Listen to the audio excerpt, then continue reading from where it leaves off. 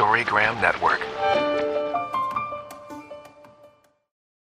The content and products discussed in this program have not been evaluated by the Food and Drug Administration, nor are they intended to diagnose, treat, cure, or prevent disease. Any decisions made around your health should be discussed with your health practitioner.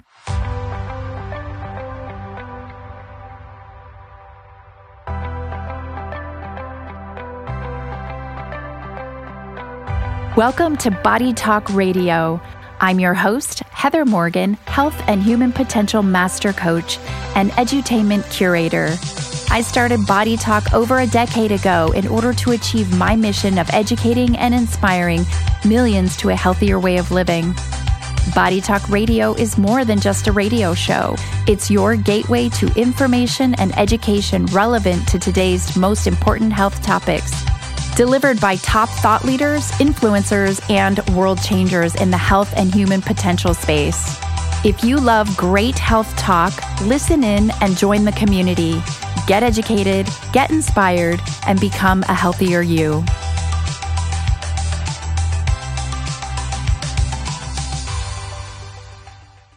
Welcome, everyone. You're listening to Body Talk. I'm Heather Morgan, and thank you so much for joining me today. It's Tuesday, 1 o'clock. Hope you're having your lunch. And as I always say, you can give me a call. Let me know what you're having. Are you busted or are you proud? I'm not going to give the lecture today because I know I do it every week, but the message on the show is really truly about what you put into your body. So this is a healthy living show. It's a show about, really becoming your best, learning to give up, having some guidance and support and being able to sacrifice today for a better future for yourself down the road. Because the you that you are today, when you look in the mirror, when you're naked in front of the mirror, that what you see, what you feel each and every day, low energy, brain fog, all of those things is simply a result of your past behaviors, your past habits, if you will. So, think about where you're at today. If you're not looking and feeling your best, then you have to ask yourself, take a look back and say, what have I been eating? And one of the things that I recommend people do, and this is truly life-changing if you will do it, and that is keep a food journal. So many times we don't even realize what we're eating. We don't even realize the little here and there, the little things that we're eating, putting into our mouths that are having a negative effect on our health. So, if you really want to make some change, a great place to start is to get a food journal and start recording and writing down everything you eat and drink. And then follow my mantra. Every time you eat or drink, you're either feeding disease or fighting it. And ask yourself when you write down in your food journal, was I feeding disease here or was I fighting it? Or maybe you don't know. And you're welcome to send me a question and ask, and I would be happy to answer it on the air, or you can give me a call. I'm here at 707-933-9133. And, are you feeding disease right now when you eat your lunch, or are you fighting it? And, get that food journal out and start focusing on that and thinking about, and go with a goal. And this is what I do with my own clients. Go with a goal of 80-20, 80% fighting disease with your foods and 20% okay, anything goes. Your habits, the things you love, the things you really can't avoid in today's high-paced, high-stressed life that we live. Just try to go for an 80-20. And if you're doing 80% disease-fighting foods, you're doing great. And, it's funny because when most people come to me as a client, I always have them do a food journal, a food log in the beginning. And so I can better understand what their habits have been and start to connect the dots and help to create a program. And often when people bring me their food log, it's usually 3 to 5 days usually 5. And we start to go over it. And what I do, I don't know if this is the teacher in me, because I was a teacher for so many years before I got into the health and wellness profession. But the teacher in me was what? I grade papers. I score things, right? And so that's what I would do with my clients with their diet logs. I take a look at it and I sit down and I explain to the client that pretty much everything you eat or drink, you're either feeding disease or fighting it. So let's take a look at your last 5 days and let's come up with a score based on a scale of 80-20 and see how close you are before we even get started working together. So, and one of the things that I do like to do is ask my clients, what do you think your score is? Before I score their papers, I ask them, what do you think your score is? And it's interesting because most people will tell me, oh, I think I'm about a 60-40, maybe a 50-50, somewhere in that range. I get a lot of 60-40s, maybe even 70-30s. And then when I dig in and start to go over their diet log with them and start explaining each item and whether it feeds disease or fights it, and why, people are blown away. Like, for example, they may have a Dannon yogurt for breakfast and they think that that's actually fighting disease. And I have to re-educate them at that moment and say, okay, so this is going against your 80-20 and here's why. There's sugar in it and blah, blah, blah, and the list goes on. And I explain, why that actually hurt their score more than it helped. And then as we go through the list, people are really surprised. They're surprised because they're trying and they think they're doing it well. But then when I tell them that whole grain breakfast cereal that they're eating actually is feeding disease more than it's fighting, people will, they'll be shocked and surprised. And then that starts the educational process. That starts me teaching them about food quality, teaching them about, foods in general and how our body breaks down foods and how it does or doesn't do well in certain foods. And then the likeliness of food intolerance or food sensitivities, because most people today have at least one, if not several foods that they're intolerant to. And those are usually the foods that you are eating the most of, the most often. When we become intolerant or sensitive to foods, we don't really know it because we don't get, hives all over our body or go into anaphylactic shock with a food intolerance or food sensitivity. Those, food intolerance and food sensitivity is not a full-blown food allergy, but it's this subclinical underlying immune reaction to foods that we're consuming, and our immune system looks at those as those antigens get into the bloodstream, and our immune system doesn't quite know how to deal with it. And so that can be tested in a blood test. And what I do is when people come, to work with me, through a series of questions and what's going on with their health, almost always pinpoint their tiredness, their achiness, their brain fog, autoimmune, things that are going on to foods that they're eating. And then we identify those through testing, and we identify those through looking at their diet and learning a little bit about their heritage and what they eat, looking at how well their gut is functioning, because the gut is sort of the first line defense of immunity. If the gut lining is not healthy, if it's permeable, if it's unhealthy, foods and food antigens can leak through and get into the bloodstream, and that's where we get into all kinds of problems.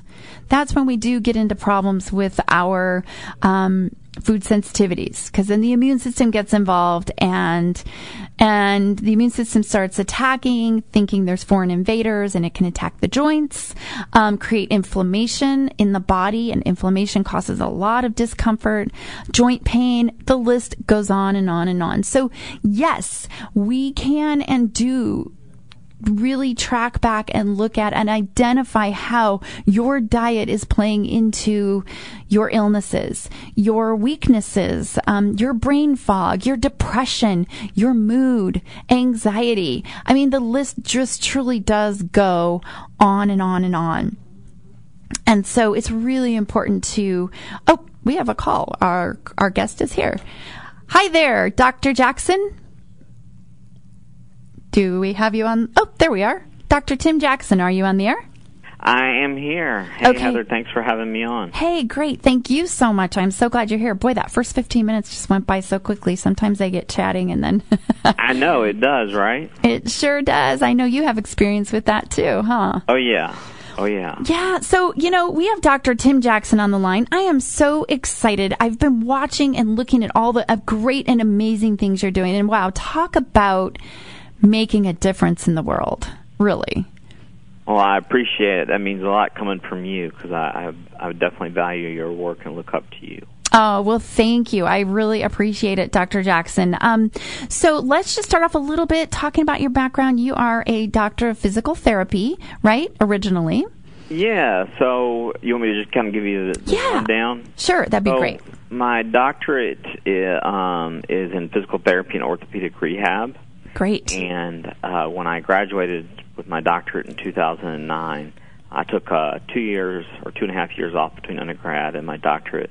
I started working at an orthopedic outpatient clinic in Charlotte, North Carolina. Mm-hmm. And we worked with everyday, Joes, so to speak, but we also worked with some pro athletes and amateur athletes. Mm-hmm. And what I found is that I could help people a lot more by balancing their physiology than I could by cracking their neck or mobilizing their elbow joint. Right. One quick example is that, frozen shoulder, where your shoulder joint capsule, it gets kind of adhered or stuck down and you don't have any shoulder movement. Right. So those people come to physical therapy for 3 times a week for about 2 months. And I said, there has to be a better way. Right. I started researching, and almost all of those people, not all of them, but almost all, have either subclinical hypothyroidism, meaning it doesn't necessarily show up on labs as low or high, but it's out of the optimal range that you and I know. Mm-hmm.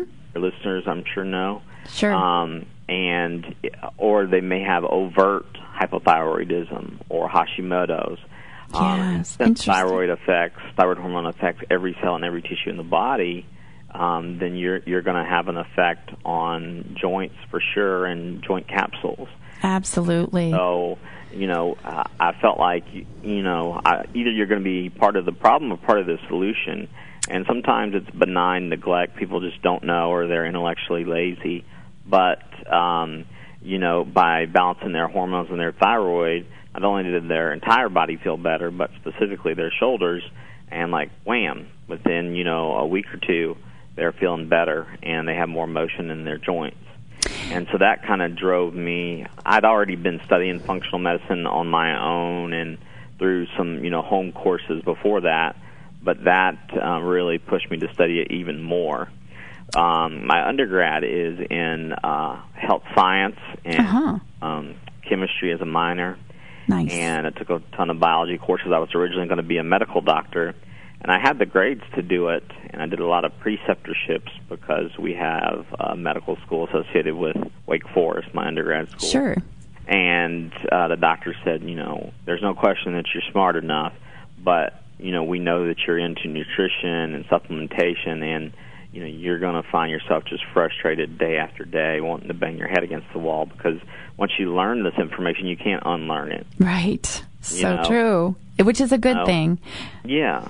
And so, they tried to, they said, consider other options in the healthcare field where you can incorporate nutrition. I thought I was going to be a psychologist, so I started working part-time. I was a personal trainer early in the morning, late at night, and during the middle of the day, I took psychology courses that took about 8 or 9. Mm-hmm. And I was going to get my PsyD or my PhD. Mm-hmm. And then I realized that, I would miss the physiology part. I mean, granted, some psychologists are getting into that, but I realized I would miss out on that, and Where I went or where I live, about 45 minutes away, is the Medical University of South Carolina, and they have. A lot of people don't know the DPT acronym, but it's Doctorate in Physical Therapy, and sure. To my knowledge, all the programs now are doctorates, except maybe one. But it's a 9-semester program, so it's basically another 4.5 years. I was able to do it in 3 because you can go through the summer if you want. Yeah. But you get some nutrition, but it's the typical nutrition that you. Like registered dietitians get, eat lots of carbs, eat lots of gluten, stay away from fat. And, I found myself oftentimes in the head of the department's office because I would, just out of curiosity raise my hand and ask questions.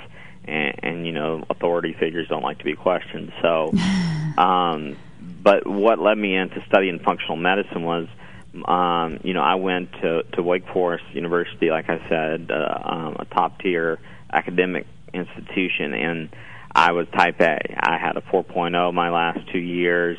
I worked 2 or 3 part-time jobs, depending on the time of the year. I was involved in several groups. I was a tour guide. I was a tutor, all these things. And I got mono the summer between my junior and senior year. And they said, we want you to not attend school for fall semester. And, I'm pig-headed, so I did it anyways. And I was still able to make good grades, but then during that break, Christmas break, I had jaw surgery. That's a whole other discussion maybe we can have one day. But basically, it was the final straw that broke the proverbial camel's back. Sure. And I was under anesthesia for 8.5 hours. And, the surgeons I've consulted since then said you should have never been under more than 3 or 3.5. Apparently the surgeon took a vacation, but the bottom line is I came out of that surgery with 20-something titanium screws and about 6 or 8 titanium plates in my jaw. Oh, my goodness. And not only that, here's the kicker. It didn't help any. Oh, yeah. So what they don't tell you is that, with any surgery, when you're under anesthesia, you don't have muscle tone. Right. Okay, so your alignment might be perfect under anesthesia, but when you wake up, guess what? Muscle tone kicks in. Tense, alignment's gone. So, they tried to bully me into it and they said, by the time you're 30, you're not going to have any teeth left because you're grinding your teeth. Oh, no. Well, hello, how about a mouth guard? But that, kind of knocked me for a loop, and I was able to finish, my final semester with good grades, but I just didn't recover. And, of course, if you're not recovering or getting better, it's always the patient's fault, as we know. Always. Right. Yes. Yeah. So, and so when I graduated, I was going to take the MCAT and go to medical school. I talked to admissions officers. They said you would definitely get in. But I just kind of crashed and burned, And I'd also been on a ton of antibiotics for ear infections, very strong antibiotics like vancomycin. And I was diagnosed with depression. I eventually had to move home with my parents, and I just couldn't do anything. I tried working a part-time job, and I couldn't complete those tasks. And I finally found, just by the luck of the draw, an ENT who was about to retire, who was holistic. Back then, the term functional medicine didn't even exist. This was 2003, 2004. But he treated me for candida, and I got some IVs that the FDA has since outlawed. But I had tons of candida from antibiotics as a child, antibiotics in high school for acne, which they readily give, and antibiotics for ear infections, none of which were really wow. And so he helped me with that, and then that just kind of, something, clicked in my brain, and I started just studying everything I could on my own. Back then, there was no Facebook functional study groups. Right. So I went to the library. I would go talk to chiropractors or MDs who were more holistic, and sometimes I'd shadow them. If I could, afford it, being a student, a graduate student, I would go to a course here and there. And I basically, I get 2 or 3 doctors emailing me a week saying, where can I go to learn what you know? Sure. Learn what you learn. And I eventually plan on creating a program for providers and practitioners. But the answer is I'd have to give you a zip file. I went all over the I bet. A lot, right? Learning. But after I did, the truth of the matter is I had Candida, and he helped me, but I had a bunch of other underlying issues. Sure. Well, you'd been through so much stress. I'm sure that there were other things going on as well. Dr. Tim, we actually have to go to break, if you don't mind. So do you mind just hanging tight for 1 minute, and we'll come back, and then we'll kind of wrap up a little bit about your history, and then we will go into talking. We have some questions for you that listeners have sent in, and also some questions, and we're going to talk a little bit about Lyme disease and mold toxicity today. So, awesome. Sorry if I was long-winded. Oh no, that's okay. Not a problem at all. You know what? People's stories are powerful and always very great to listen to. So, absolutely, no worries at all. We're going to go to break, and we will be. All right, everyone, we are back, and I'm Heather Morgan, and I'm here today with Dr. Tim Jackson from HealYourBody.org. Welcome back to the show, Dr. Tim. Thank you, Heather. Thanks for having me. Yeah. Wonderful. We're so glad you're here. Like I said, we have a few questions for you from the audience. And, you and I we went back and forth a little bit about, what can we talk about today? Because truly, you have done so much and researched so much and created such amazing content and information, on your website. And I hope everybody will go visit it, HealYourBody.org. And so it was just kind of like, well, what would your audience like to hear? What Sure. could we educate the audience on? And one of the things that came up was Lyme disease and mold toxicity. There's quite a bit of Lyme disease around here in the Bay Area. I have a lot of clients that have come to me with Lyme as well. So that's one thing that I would love to touch on today. Yeah. And also, you have great programs. You have a Heal Your Hormones boot camp. We can talk about that a little bit. And, other things that, I know work on. For example, you have a 12-month program that we can let people know about as well. So let's start off talking a little bit about Lyme disease. And, I put it out there to my listeners and followers, and I said, listen, if you are one of those people that something's going on with you. Something isn't right. You may be achy. You may have joint aches. You may be tired. You may have brain fog like you've never had it before. You may feel like a zombie. You just aren't right and you don't know why. That's a lot of times where people start when they start down the road and then much later figure out that it was actually Lyme. Why is it so hard for people to pinpoint that they have it, and how could we advise people to really look for the signs, and what would their steps be? So the reason it's so hard to diagnose, number one, is the testing is terrible, which I'll go into more detail about. But immunologists assume that, let's say I have a pretty big yard, and we had 200 people in my yard. They assume that if they all had Lyme disease, that all of their symptoms would be the exact same. Right. Nothing could be further from the truth. I'll give you a quick example. When I worked at a clinic in North Carolina, we had an NFL football player, well-known guy. His fiancée had tested positive for it, and she wanted him tested.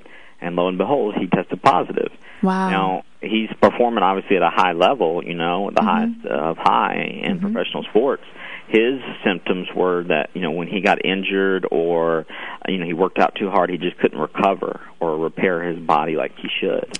And so everyone's symptoms can be different. Like when mine started, I had a minor joint pain, but I was also heavily into weightlifting, so I attributed it to that.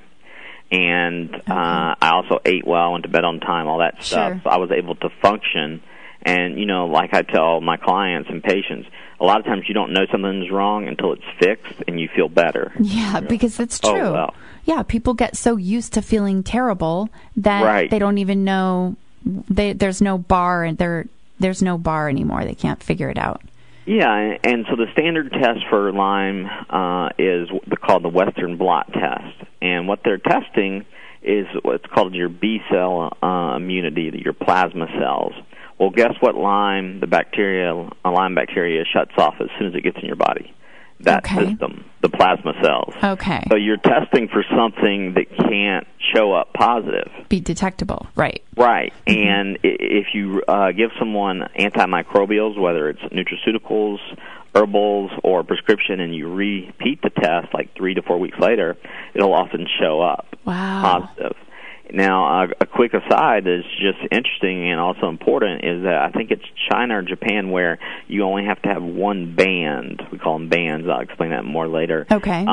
Positive to be considered as having Lyme disease. Okay. Here, the CDC makes you have 5.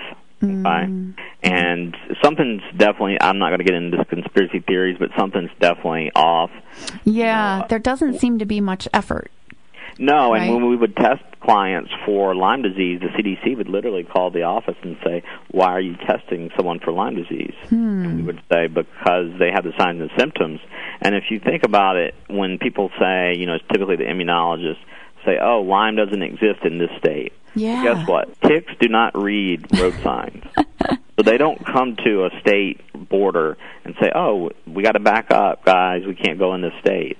So ticks is no longer a tick-borne disease. It's incorrect to refer to it as that. Right. Because it can also be transmitted via mosquitoes, other bugs, fleas, and it's been found in the semen of men with Lyme disease. Interesting. So maybe that's why the client that you have that had it, his partner also had it, correct? Yeah, that could be a definite reason for sure. But, if you look back through history, they've found evidence of Lyme disease in people, from hundreds and hundreds of years ago. It's all about the terrain. And Right.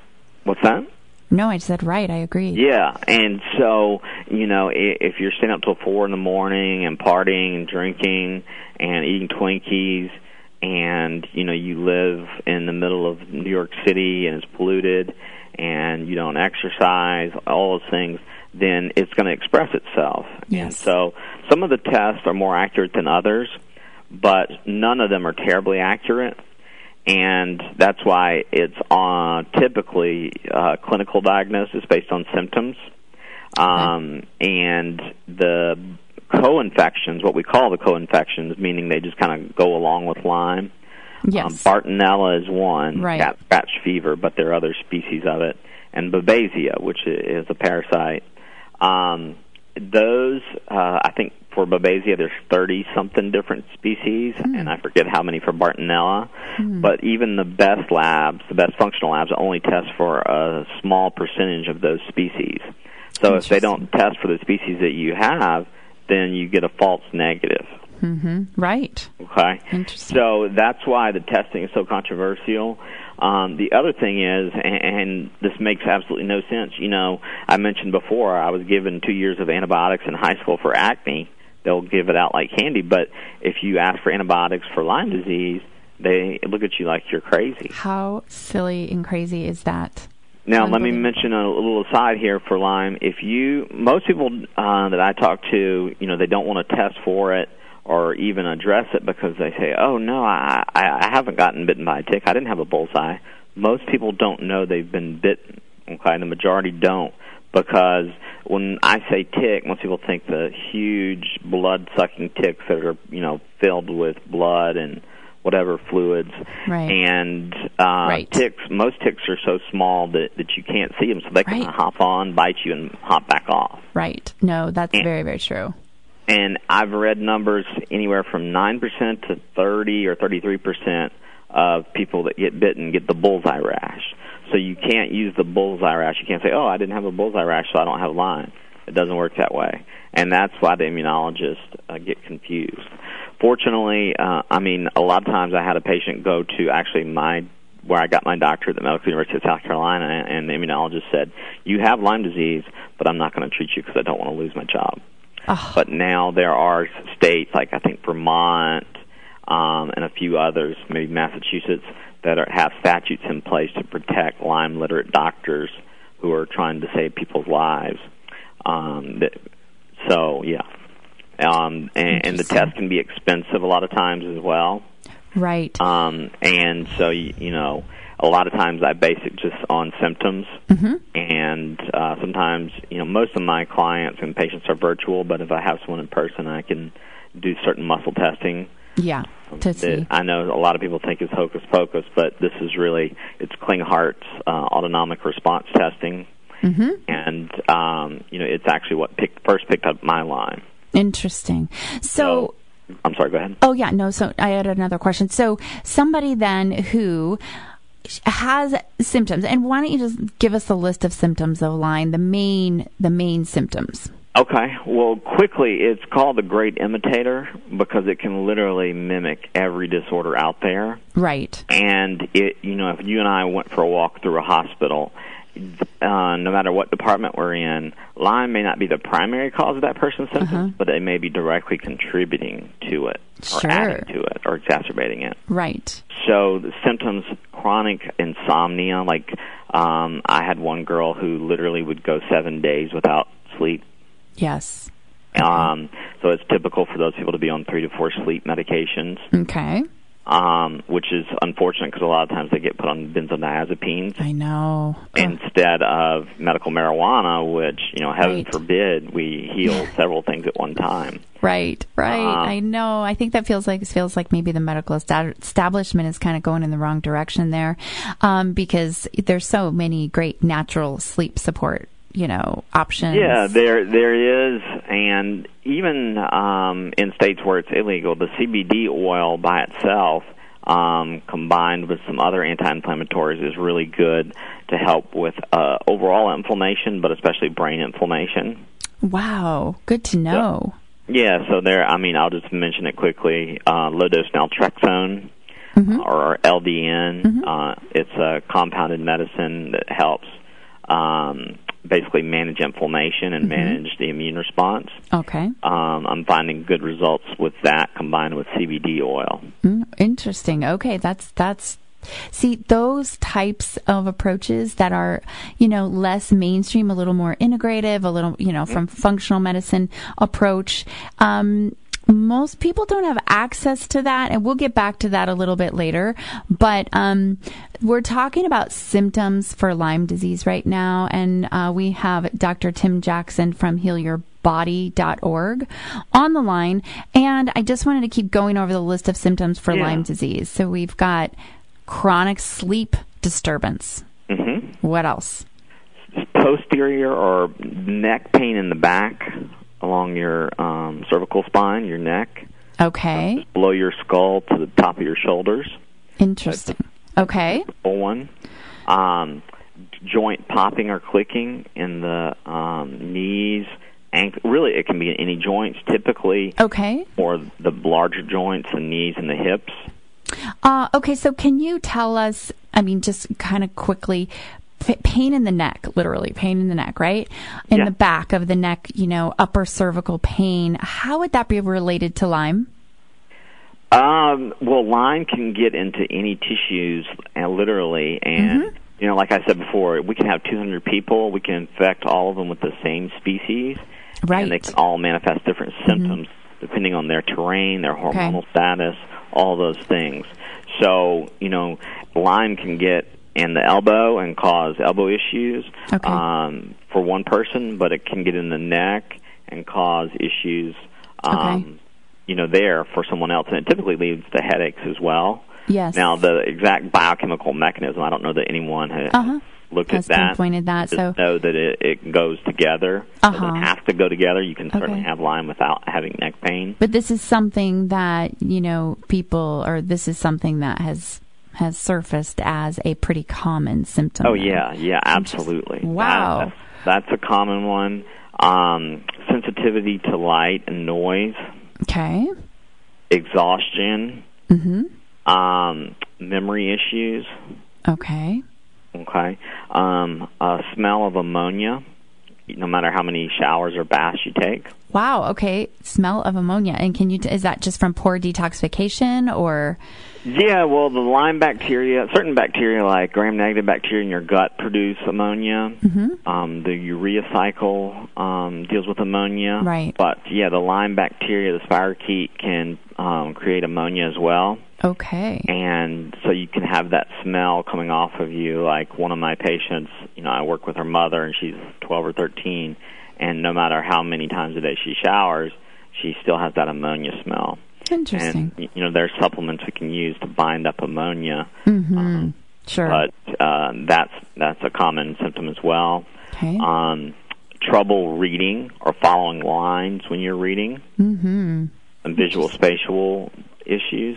Wow. That's another common one. Wow. Okay. Sexual dysfunction. Mm-hmm. Okay, because your listeners don't need to know this phrase, but they know it already. It's called cytokine-induced sickness behavior. And they know it because when they've had the flu or a cold or some type of, illness going around or stomach bug, it's what your body releases a bunch of inflammatory compounds called cytokines. Sure. And that's your body's way of telling your brain, okay, we need to slow down, conserve our resources for healing, and not, go out socializing, go to the gym, go out partying or anything like that.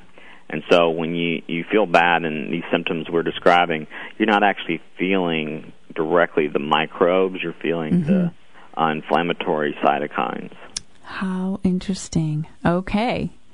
So that's one. Sometimes certain rashes in different parts of the body can be one. Sure. Go ahead. Oh yeah, no. One of the common things that you hear is joint aches when people have Lyme disease, and obviously brain fog and things like that as well. Yeah. So I've heard that if you're bitten by a tick. And you catch it within 30 days or something like that, or there's sort of a systematic way that Lyme can infiltrate the body, and the earlier you catch it, the better. But sometimes people will get flu-like symptoms in the initial phase. Is that correct? Yeah, so all that's correct. I mean, the earlier you catch it, the more successful you'll be in treating it. But I don't want people to get discouraged that didn't catch it early. Okay, good. You can have an equal amount of success at eradicating it. So, if you see a bullseye rash or you see a tick, a big tick, then, you want to go in and ask for 28 days or 30 days of doxycycline. Okay. That actually wipes it out. But the further out you go, even just a couple weeks out, the less successful it is. I mean, I have clients that have been on IV antibiotics with a PICC line, in their chest for 1 to 2 years and still have issues. What people don't know is that most antibiotics are made from mold or fungi. Oh. And that can damage your mitochondria. Yes. Which produce the energy in your cell. Well, one of the most energy-demanding systems is the immune system. Right. So you're kind of shooting yourself in the foot a little bit when you do the antibiotics. Yeah. So, if you catch it, like if I were to go out and get bitten and see a tick, I would probably go on 28 or 30 days of doxycycline, just to prevent any future problems. But, you can see people, I don't know if you've seen Yolanda Foster on TV. She's gone pretty much everywhere, and she's not constrained by resources, and she's still fighting it. And part of the problem is the testing methods, so people don't get properly diagnosed. Right. And then people saying stupid things like Lyme doesn't exist in South Carolina, or Lyme doesn't exist in North Carolina or Georgia. Oh, so true. Yeah. And for the people who have been diagnosed and have experienced Lyme or are experiencing Lyme, their message is entirely different. It's truly it can be devastating, and so saying that it doesn't exist is really, it's challenging. Yeah, I mean, it's just crazy. It's like going back to the 1950s. I mean, if you just stop and think about what these people are saying, yes, you realize how ridiculous it is. And actually, a quick story, there was a professor, or is a professor at Duke University. He's a professor at the medical school, and he told the cardiologist there, having chest pain and these other symptoms like joint pain, I'm 99% sure I have Lyme. They're like, no, you don't. Lyme doesn't exist here. He kept pursuing it and telling them until he got to the point his heart function deteriorated, and he had to have a heart transplant.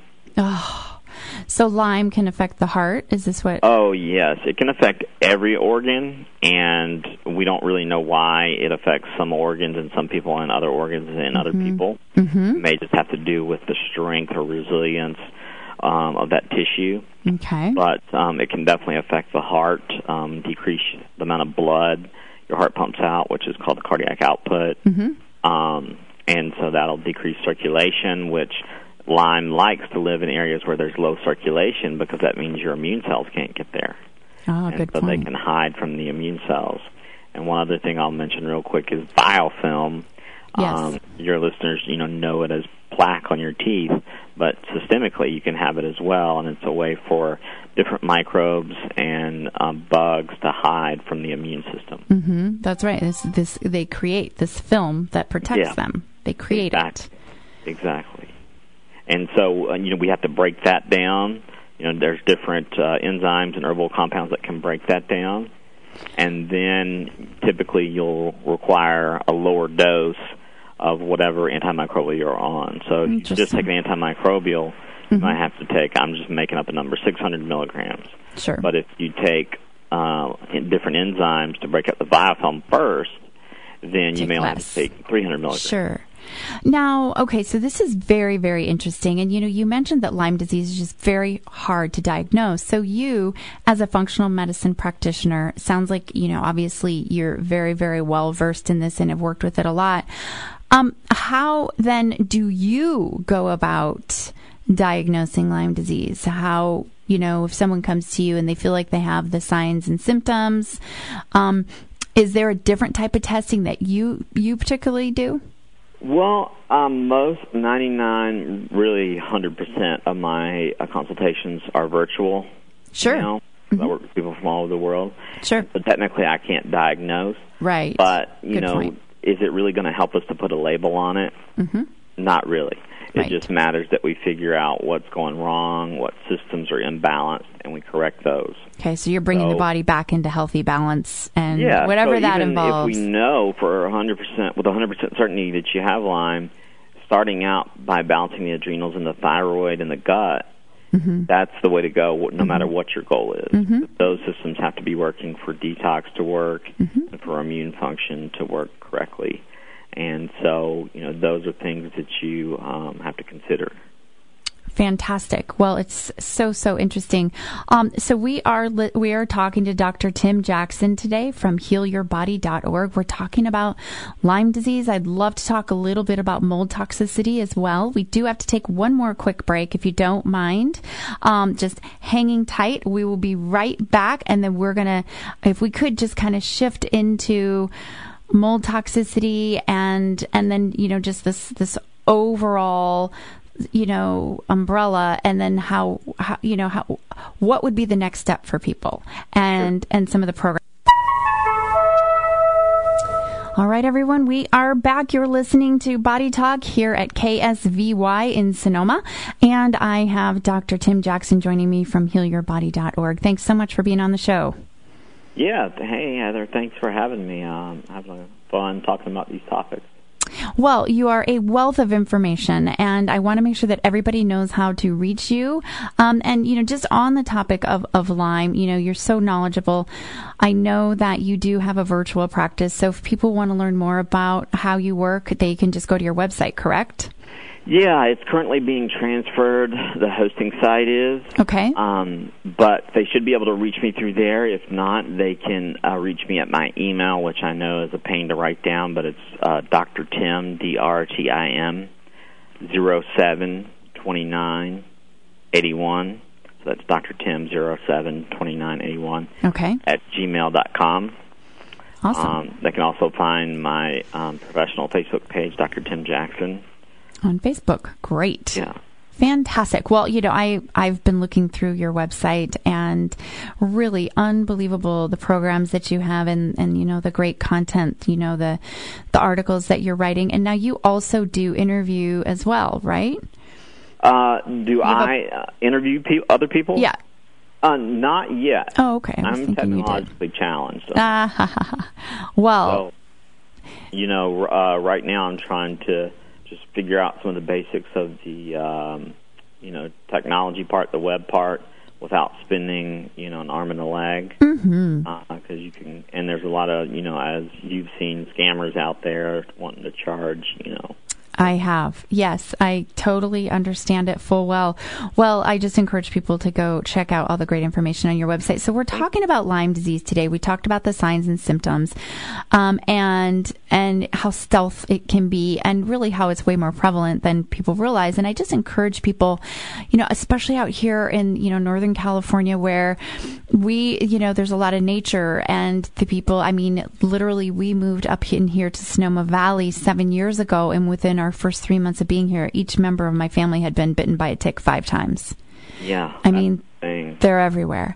And so they're out here, and people see them, people get them on their animals. I want people to be educated, and I really appreciate you taking the time. So if we were to kind of wrap it up a little bit about Lyme disease and next steps for somebody, obviously they can visit your website and learn more by connecting with you directly, right? Mm-hmm. And then you have something on your website also, chronic fatigue syndrome, where, a lot of people who have chronic fatigue, again, may have Lyme disease. Yeah, this kind of I didn't mean to cut you off, but Sure. This kind of comes from the regular or traditional allopathic community where, they kind of have people thinking A causes B, and then you take remedy C to get rid of it. Sure. But there's going to be multiple causes to any issue you have, and so for one person, Lyme may be the predominant cause, and then viruses may be secondary, gut dysbiosis may be secondary. Sure. So, they're all contributing. And in different people, there'll be different percentages in terms of their contribution, but that's why you'll see articles in the newspaper or on the television news. So and so doesn't cause chronic fatigue or autism. Well, right. They're not asking the right questions, and if you don't ask the right questions, you're not going to get the right answers. Really good point. Very, very, very good point. So my message is to anybody out there who you're not feeling like yourself, or you've just gotten accustomed to feeling less than you could and should be. If you have any of the symptoms that Dr. Jackson talked about, it would be worthwhile to explore. And and then there's sort of this other stealthy side to it. You mentioned mold, and it's something I've told you in the past is very important to me and near and dear to my heart, since I've been exposed to black mold big time. And so can you also tell us, what are the signs and symptoms for mold toxicity? What do people need to be aware of, and what would be the steps to take? Yeah, so actually a lot of them overlap with the symptoms of Lyme and co-infections. Sure. And we didn't really get into certain genotypes where you have trouble detoxing biotoxins. Mm-hmm, correct. Mold toxins would be considered biotoxins. Lyme toxins would be considered biotoxins. There's 5 different levels of this gene.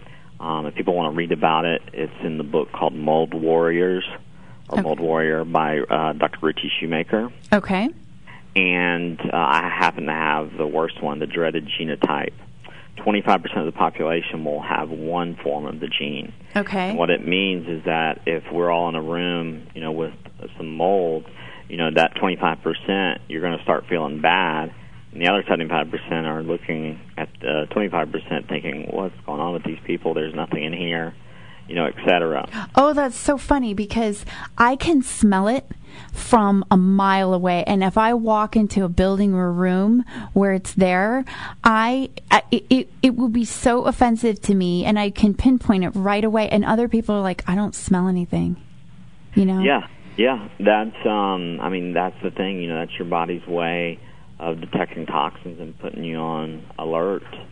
Yeah, very, very interesting. Because like I mentioned, I've been highly exposed to it and have all the signs and symptoms, that, you could possibly have. But I just, even were you at the Mindshare Summit? Yeah. Yes. And when I had to switch rooms 3 times because, did you smell it? I didn't, but what's funny is an MD friend of mine who's Shoemaker trained and Klinghardt trained. Uh-huh. He went to a conference in Arizona on mold, and about half or more of the doctors there got sick because they had had a water leak, and they didn't remediate it. Yeah. So, I mean, it's not funny, but, it's ironic that they went to a conference on mold toxicity and... Right? Yeah. That's so funny. No. And it was interesting because I smelled it so strongly, and then I checked in with a few other doctors. About half did notice it and half didn't. So I thought, how interesting. Like, how can you not smell that? You know what I mean? And then I had a headache within, so. Well, that's the thing. It's very frustrating to try and explain it to someone who doesn't have one of the genes. Right. They don't feel anything, so they think you're cuckoo. Right. But, exactly. Yeah, I mean, mold toxins, there's, as far as I know, 200 and something different species. And people think that only black mold is toxic, but all the other species, enough of them will, and the person with the right genotype or the wrong genotype, depending on how you look at it, will manifest symptoms and create hormonal imbalances, gut issues, sleep issues, suppress the immune system. It messes up your mitochondria. That's the first place it goes inside the cell. Wow. That's why it leads to such fatigue. Makes sense. And it actually decreases blood flow to the frontal lobe. Interesting. So, doing one of the appropriate mold tests like the HERTS-Me2 or the ERMI. Yeah, I need to do that. Yeah, for your house. And then you can do the real-time labs. They have a urine mycotoxin test. The catcher is, though, like for someone like me with the genotype, if I just took the test, it would probably show up low. Yeah. Because I'm not a good excreter. But if you right. take a glutathione beforehand and then submit the test, you'll get a more accurate result. I get so sick when I take glutathione or NAC. Yeah, well, we can talk about that off the air. There's several reasons for that. Yeah. It could be too much too soon. It could be what's called a CBS, translocation polymorphism, a bunch of different things. And it doesn't mean that, glutathione is bad. It just means it's not the right time for you. Right, exactly. And that's exactly what I've come to kind of figure out. It's a process, and each and every person has their health challenges and their journey, so to speak, and which is why I love to interview professionals such as yourself who are so incredibly knowledgeable, because there just isn't, especially in this arena, a whole lot of properly schooled interventionists and doctors out there. So, I just want to encourage everybody, again, Dr. Tim Jackson, healyourbody.org. If you or somebody you believe has these symptoms, brain fog, achiness, things just aren't right, check out, Lyme, and check out also mold toxicity if you have been exposed. Dr. Jackson, it is already time for us to go. I cannot believe it. All right. We have time for me to mention my programs real quick. Please do. Okay, so my main program, I'm working on developing some others, but my main one is called the Heal Your Body program, and it includes an initial hour to an hour and 10-minute consultation. That includes me reviewing your most recent labs prior to it, 4 45-minute follow-up consults, and 15 emailed questions. And the investment for that is... Oh, we can't talk prices on the air. Sorry. Oh, we can't? Okay, no. Sorry. No, people can definitely go to your website, though, to get more information for those. Okay. Yeah. But, and then what's your other program? Other programs are just pay per consult, which I don't do much of, because as you know, as we discussed, there are always multiple layers to every issue we're dealing with. Sure. And, I found in the beginning that if you just give people everything that it just overwhelms them. Yeah, no, it's okay, everyone. We will see you back here next Tuesday for Body Talk Radio. Please go visit me on my new website, bodytalkradio.com, and become a VIP listener. As a VIP listener, you'll be receiving a weekly email letting you know who our guests are, as well as giving you our podcasts of the radio shows. So glad you joined me. See y'all right back here next Tuesday at 1 p.m. Pacific. Be well.